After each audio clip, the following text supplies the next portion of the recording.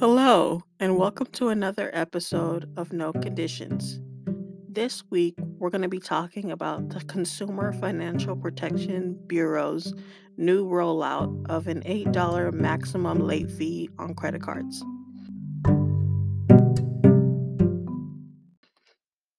So, let's talk about what a late fee is. A late fee is a penalty charged to a credit card holder who doesn't make their minimum payment by the due date. So these late fees can range from $25 to $40 or more, depending on the credit card issuer. Um, so this rollout definitely helps the consumer and helps to create kind of a fair playing field.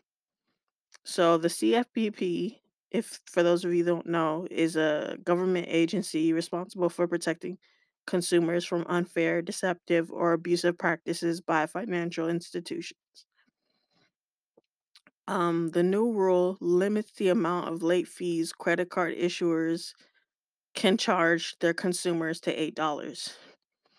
So, why did the CFPB decide to make this change?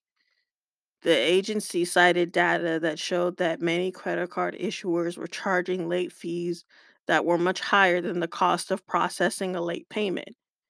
So what that means is credit card companies were using late fees as a way to generate extra revenue rather than as a way to recoup their costs. So they got greedy and decided that they were going to use this as a way to generate more money for themselves instead of using it as a way to recoup their fees or recoup their costs, excuse me. So it's important to note that this is only for credit cards and not auto loans or mortgage payments.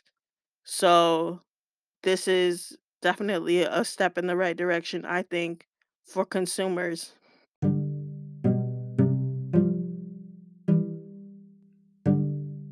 Let me know what you think.